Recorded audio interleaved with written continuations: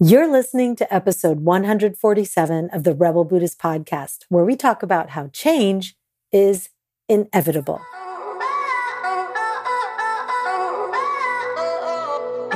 Welcome to the Rebel Buddhist Podcast, where we explore how to use the science of psychology, Eastern spiritual practices like mindfulness and compassion, and the game-changing work of self-coaching so you can free your mind and free your life. I'm your host, Anna Verzoni. Hey, my friends. I'm recording this intro from Oahu, where I was just visiting with some friends and celebrating Maya's upcoming birthday at Disney Aulani. And I was a bit nervous about how it would be, that it would be like obnoxious and loud, but it's actually one of the more tastefully decorated, kid-friendly spots I've been. And other than all the actual like kids, it's pretty chill, aloha vibes. So yeah, it's been pretty cool. Anyway, listen, my microphone on this trip wasn't working right. And for the life of me, I could not get it to work on my laptop. So I'm recording this intro on my phone and we'll have to do a replay this week. But I promise the new episode I was trying to record today will drop next week. And it's going to be on how we set deep, heart-based intentions. And if you don't know what the fuck that is, don't worry. That's why I'm doing an episode on it. Okay. Now, I always pick a greatest hit for these situations. And the one I chose for this week has thousands of downloads. And it's about how change is inevitable. And I picked this because one, we transitioned relatively recently into a new year. And two, because we're about to head into spring, another change of seasons. And three, because for some damn reason, we crazy humans try to either convince ourselves that things shouldn't change and that they should stay the same when we're happy, and that things should change faster if we aren't happy. Like we are so in love and we get so disappointed when we have the first argument in the relationship and think, oh, now it's all going to shit. And oh, why couldn't it have just stayed so good, right? And when we're depressed, we're like, oh, we can't wait for it to just end already and have the happiness come back, right? But we forget that change is inevitable. We're so surprised when a job changes or when a relationship shifts, when someone we care about dies, or even when something that we've been using a long time breaks. But really, it is the nature of things to change. It would be awesome if, when something good ends, we could try to consider that perhaps nothing has gone wrong. Perhaps that's just the way things are to be. Or that when we're suffering, maybe we can remember, hey, we can do it. We can make it through because it will end. Everything changes. This is one of the few truths we have, if not the only truth that we know for sure. Things change. It's all impermanent. And when we remember this and embrace it, we actually can ride these changes, which will happen no matter how hard we resist change. And we are a whole lot happier with much less unnecessary suffering. And that's kind of the point of this podcast, to decrease our unnecessary suffering. So enjoy this episode and see if there's some kind of change going on in our lives right now that we can be a bit more open to. Okay? Until next week, my friends. Hey, crazy humans. How are you doing today? It is autumn, and I thought that today would be a good day to talk about change and to talk about impermanence. Because 'tis the season, right? The leaves are changing, the leaves are falling. Maybe they've already fallen where you are.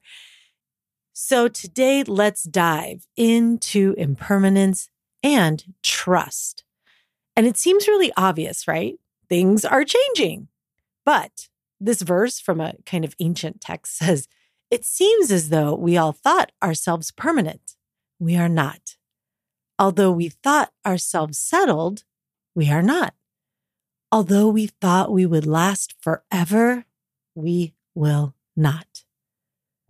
But we still like to think things won't change, at least not as quickly. right? Even recently, I was ordering my facial products. I use this like oil-based cleanser and yummy smelling serums and all that jazz. And then I was trying to find my products to order them. And I saw a new one they had. And it said, new age-defying serum. And I was like, oh yeah, that sounds good. And I freaking clicked on it. I mean, I like to think I know better, that aging isn't something any of us can avoid. But, I'm 48 now, loving it, by the way. And I noticed that I started paying attention to these kinds of things lately. So I was like, oh, maybe these folks figured it out because they have like new technology, right? I mean, who knows why I even thought it might work. But anyway, right? It said it was from grape stem cells. And it's like, well, didn't really help the grapes, right? It's not going to help my skin.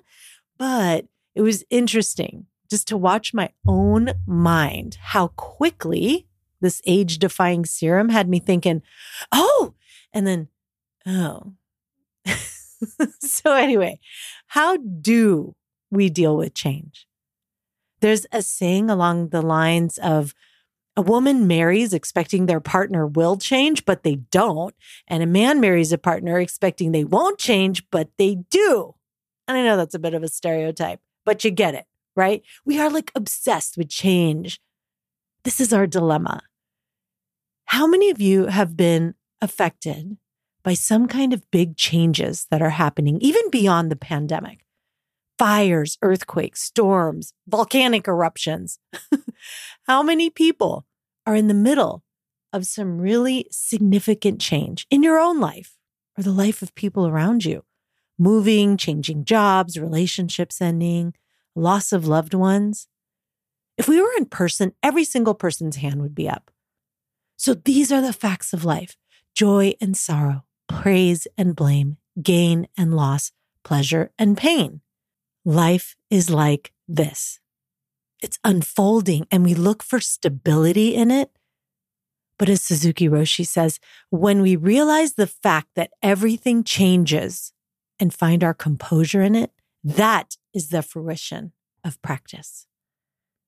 And so what we really teach in Freedom School, for example, and it's one of the deepest and most important of human skills, is the ability to find both resilience and a kind of contentment or happiness that comes not based on things being held on to or unchanging, but a resilience and a happiness that can move with change.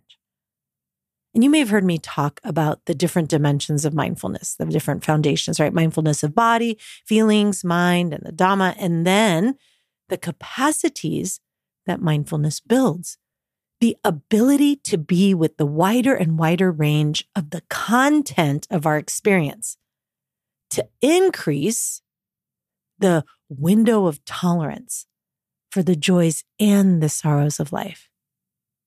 Mark Nepo writes, everything is beautiful, and I am so sad. This is how the heart makes the duet of wonder and grief. The light spraying through the lace of the fern is as delicate as the fibers of my memory. In the very center, under it all, what we have that no one can take away and all that we've lost face each other. It's there that I'm adrift, feeling punctured by a holiness that exists inside everything. I am so sad, and everything is beautiful. And this is part, y'all, of the deal of being human. And when we get quiet, when we're not going through the motions of life in some unconscious way or just checking off the to-do lists of the day, we can become aware that we're in the middle of an ever-changing experience. It's impermanent. Yesterday's done, right? Like bubbles can exist and then they don't. And in our own direct experience of mindfulness of our body and mind, we have sensations and emotions that feel so freaking intense. And then they disappear. It's like, where'd they go?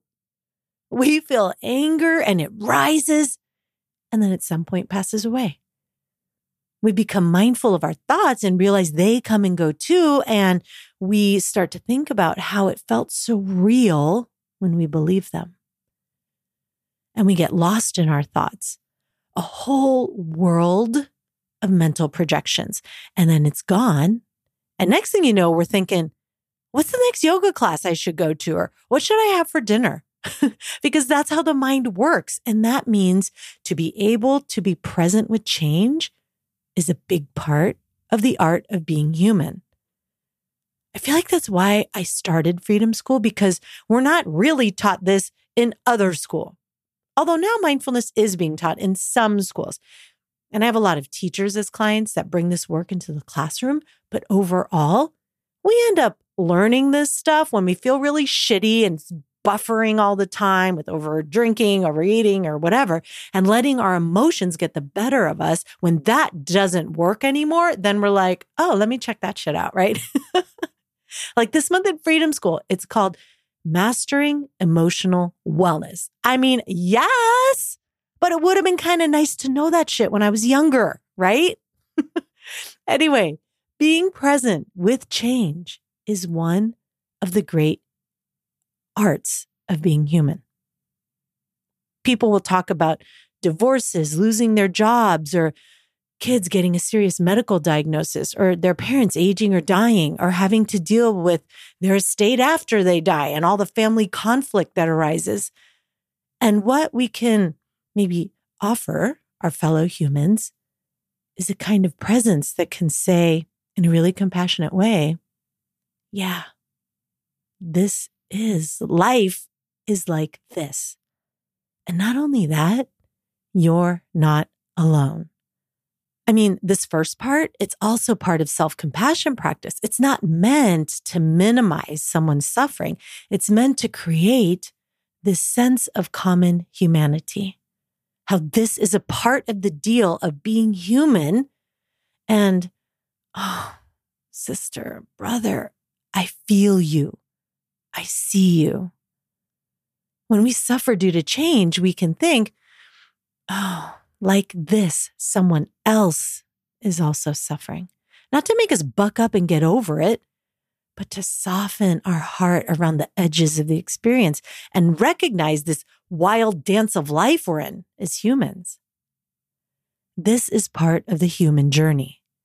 We can stay present for it. We can bear witness to it for us and others. We can normalize it and say, yes, there's change. Jack Kornfield's teacher, Ajahn Chah, was said to have held up a cup one day, and a whole group was visiting his temple.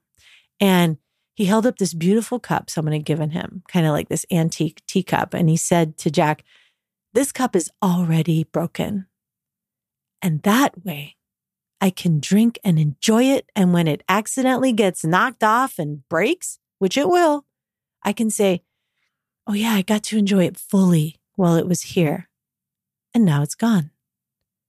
And this is true for bigger things too, for things like death and grief.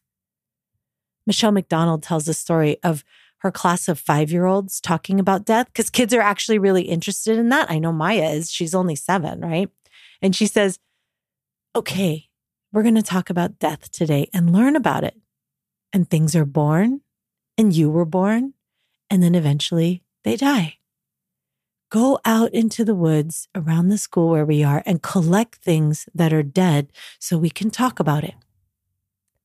And so they come back with like dead sticks or leaves or maybe a dead beetle or whatever. And they made a whole pile of it. And they started to talk about it. And she's like, all right, what do you think about this? How does it appear to you? Right? Kind of inviting their reflections, right? Is this okay? She asks. And one little boy raises his hand and he says, oh, it's such a good thing, because if there wasn't death, there'd be more and more and more stuff, and there'd be no room for us. Yeah, right? So wise. So at first, it sounds really obvious. Things change, and we have kind of a wisdom or freedom or capacity in the midst of it all. As humans, we experience all these changes, and the only thing we can do really is to be able to hold one another with tenderness. Society, on the other hand, often tries to convince us that, in fact, change isn't going to happen and that we can even try to protect ourselves from it, right? There's like the FDIC, insure ourselves against change, right? And then, with my clients in their meditation, or if I'm guiding a psychedelic journey, I'll see that people can have certain experiences that were amazing and they want to get it back, Like I had that amazing moment of peace or bliss. And when that happens, you do want to savor it, dwell in it, experience it, like let it permeate the cells of your body. But that's different than holding on to it and being attached to it. Because something good comes and then we say, oh, this is so good. I really want to keep it. This is so beautiful, wonderful. I don't want it to change, right? You release it. It's like holding your breath when we want to keep things from changing. And the problem with holding on to experiences is that you get a kind of rope burn because it's going to change. It's going to slip away without a doubt. It's inevitable. Change is inevitable. Someone asked Suzuki Roshi, can you please sum up the teachings of Buddhism in a simple way? Like the kind of essence of the Buddha's awakening? And he says these 3 words. He says, not always so. And I think it's in the Bhagavad Gita, but I'm not sure. But someone's talking to one of the deities and talking about all the miraculous things in the world of like plants coming out of the earth and sunlight and all the miracles of life. And in this dialogue, the deity says, yeah, and you know what one of the most miraculous things I observe on earth is? That people can see others die all around them and think that it won't happen to them. That is really amazing, right? Now, that's the ultimate change, right? Death. But that's the quality of everything to change, to be impermanent. Even my daughter, she's 7 and she's like, Mom, do you know the different states of matter? Solid, gas, liquid, right? And she's telling me how things can change this way. So this is a kind of wisdom of insecurity that we can cultivate with mindfulness and compassion. Ajahn Chah's phrase that he used to answer a lot of questions with was, it's uncertain, isn't it? Like he'd get asked all kinds of things about enlightenment and he'd smile and say, it's uncertain, isn't it? And they'd ask, should we do this? Or like, am I practicing right? And he would laugh and he'd say, it's uncertain, isn't it? And when someone asked the Dalai Lama, what happens when we die? He would crack up and say, I have no idea yet. The Korean Zen master Daesung San Sasanim called it, I don't know mind. And he would look out and he'd say, what is love? Don't know. What is consciousness? Don't know. Who are you really? Who were you before you were born? Don't know. What's going to happen tomorrow? Don't know. What made this universe? Don't know. And he'd say, keep don't know mind. Don't know.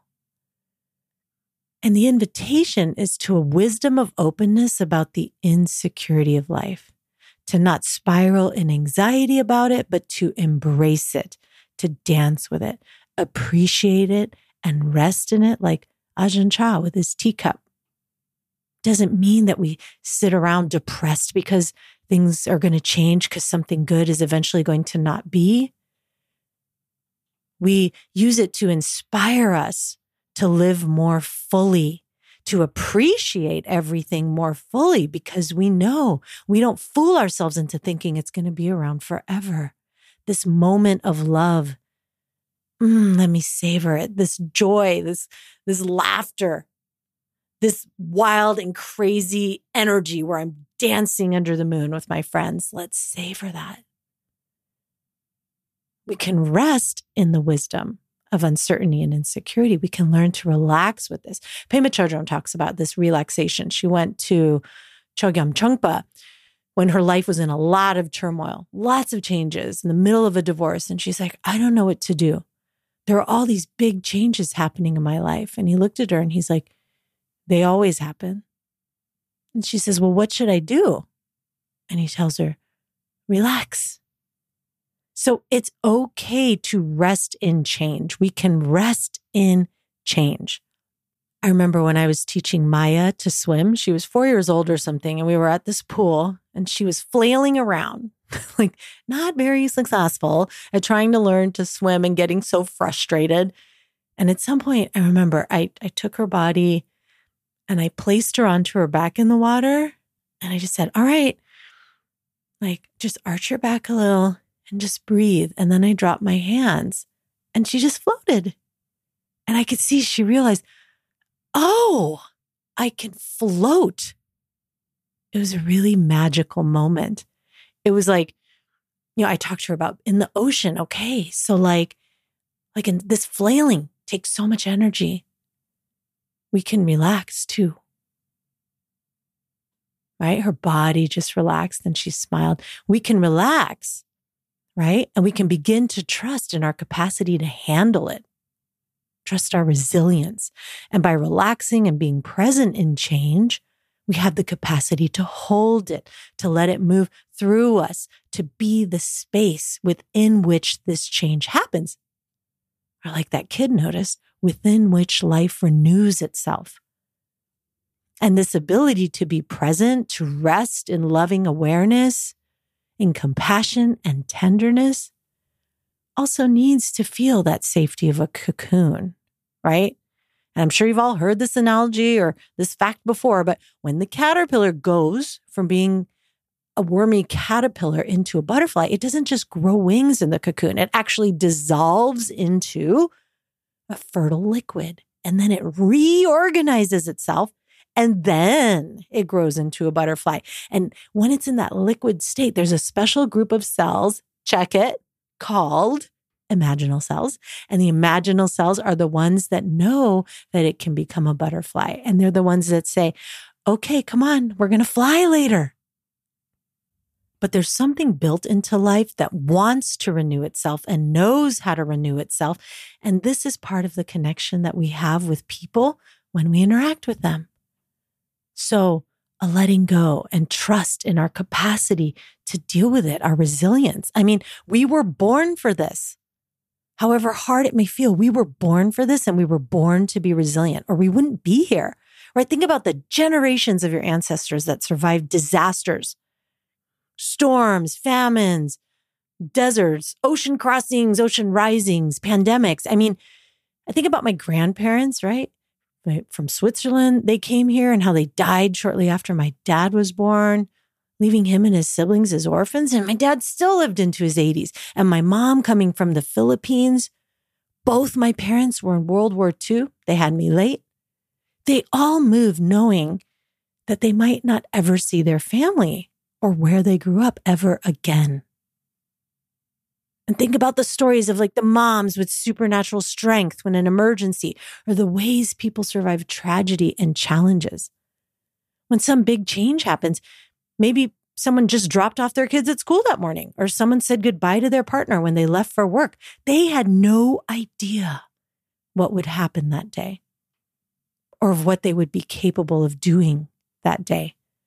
And from the outside, maybe before they had this big tragedy or this big change that required this immense type of resilience, maybe that person just looked kind of ordinary, right? Doing some chores, doing some work, waiting for the kids to come home. But on this day, they somehow find the resilience to make it another day, despite whatever big changes happen, whether that's a tragedy like a fire or a death or something like the loss of a job or relationship, the loss of your beloved. I have a friend who lost their child. Such a deep tragedy that many people believe they would never be able to move through. And it was such a gift to witness her moving through it. One day, she was holding her child, and later that day, they were gone. My friend, she didn't disappear when that happened. She stayed. She shared her process. She's now somehow tenderized by it. And now she's even more powerful in the impact she's able to have on others, it seems. I think of these examples of resilience a lot because if they could do it, isn't it promising for the rest of us, yeah? We need to remember that it's okay and in fact necessary to eventually relax into the change, to trust that something new will come, that we have capacities that we didn't know. But we do. We trust that our awareness can hold change and a tenderness again for all that has arisen. And this is moving from focusing on the content of our experience to the process. This is the way life is. It changes and it will continue to do so. And you will be okay. Jack Kornfield said, the ability to tolerate and expand the window of tolerance to be with the experience of life with mindfulness and compassion, the process to see that wherever you look is in change and to relax with it, to know that it's uncertain and to discover the wisdom of insecurity. And then the next level is to actually become the witness of it. This loving awareness to rest in consciousness itself and find within you a kind of freedom that's untouched by change. Change is going to happen, right? I think Joan Rivers said, our marriage license turned out to be a learner's permit, right? Raise your hand if you've been there. How many people have experienced in the last decade the loss of a loved one, divorce, loss of a business, or other significant loss, right? This is what happens. And it's tender. It's magnificent. It's almost unbearable in its beauty and the knowledge it will change. I remember one time I was doing a solo in the wilderness and I just broke out and wept because I was like, one day I'm not going to be on this planet. And I love this planet so much. It is so beautiful. And I love swimming naked in the alpine tarns. I love seeing the big granite peaks. I love feeling warm river rocks on my skin. And I wept not because I was depressed. It was like so beautiful. And like Mark Nepo said, I'm so sad. These concepts are really revolutionary because our culture is teaching something different. We're taught, lock it up, find security, make sure everything isn't going to change, including your face. And that's not the reality. Life is change, and people need this medicine in so many times of their life. And when we understand it, something beautiful happens for us. Our resilience, our trust, our capacity to be present, our tenderness, and our compassion grow.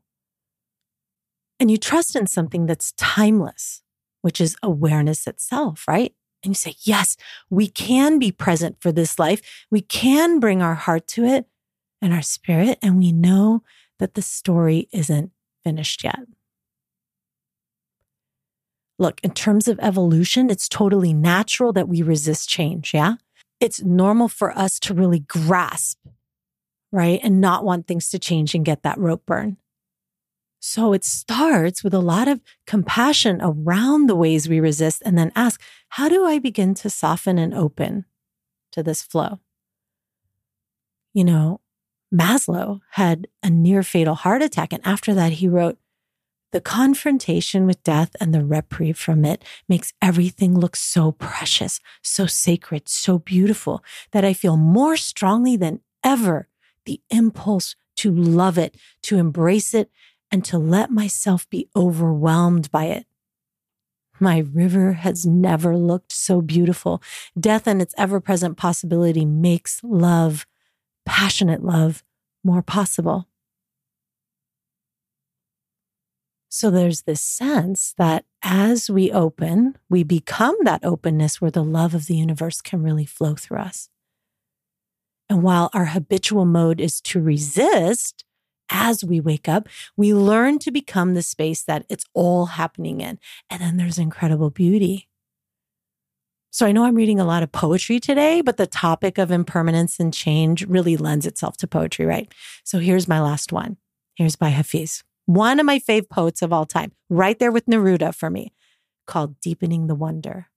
Death is a favor to us, but our scales have lost their balance. The impermanence of the body should give us great clarity, deepening the wonder in our senses and eyes of this mysterious existence we share and are surely just traveling through. If I were in a tavern tonight, Hafiz would call for drinks. And as the master poured, I would be reminded that all I know of life and myself is that we are just a mid-air flight of gold and wine between their pitcher and their cup. If I were in the tavern tonight, I would buy freely for everyone in this world because our marriage with the cruel beauty of time and space cannot endure very long. Death is a favor to us, but our minds have lost their balance. The miraculous existence and impermanence of form always makes the illumined ones laugh and sing. Damn. So there you have it, rebels. The miraculous existence and impermanence of form always makes the illumined ones laugh and sing. So I don't know about y'all, but I'm not an illumined one, and change does not always make me laugh and sing. But I can remember, and so can you. We can remember what's possible. We can remember this is life. This is the way it is. We can relax. We can trust in our capacity to handle what life sends our way. That ZG, that radiant inner confidence, you know, the analogy I've given when we're standing at the ocean's edge, it's not like I'm going to stand here and fight the waves because we can't. We're not strong enough to fight the wave. But when the wave overtakes us, we can trust in our ability to get back up because why? We have every time before, and so have our ancestors. We have that ZG, we have that radiant inner confidence. So rebel, today, trust you can handle the change. Whatever change occurs, remember that this is how things are supposed to go. This is life. And it is so much more tender and beautiful because of it. Savor things when they are so, so good. And then release when they are no longer. Well, my friends, the Adventure Mastermind is full. Our first retreat's on March 30th, but you can get on the wait list at adventuremastermind.com and be the first to know about the next cohort and retreat dates and locations, because I know we're needing to plan further out these days. So we'll send those out for the next one for 2024, right? Always an awesome surprise to hear where we're doing it and what's going on. And in the meantime, you can try to start to build your foundational skills in this work and get weekly coaching from me, from yours truly in Freedom School. Head to joinfreedomschool.com and check out the goods. See you in class. If you like what you heard, please spread the love and share it. And if you know you need some help with this and want to learn more about how to free your mind and free your life, go to rebelbuddhist.com and grab my free Rebel Buddhist Toolkit, where you'll receive a video training on cultivating resilience, access to the private Rebel Buddhist group where I do weekly live sessions on topics just like this, and a copy of the gorgeous Rebel Buddhist Manifesto, and more for free. That's rebelbuddhist.com.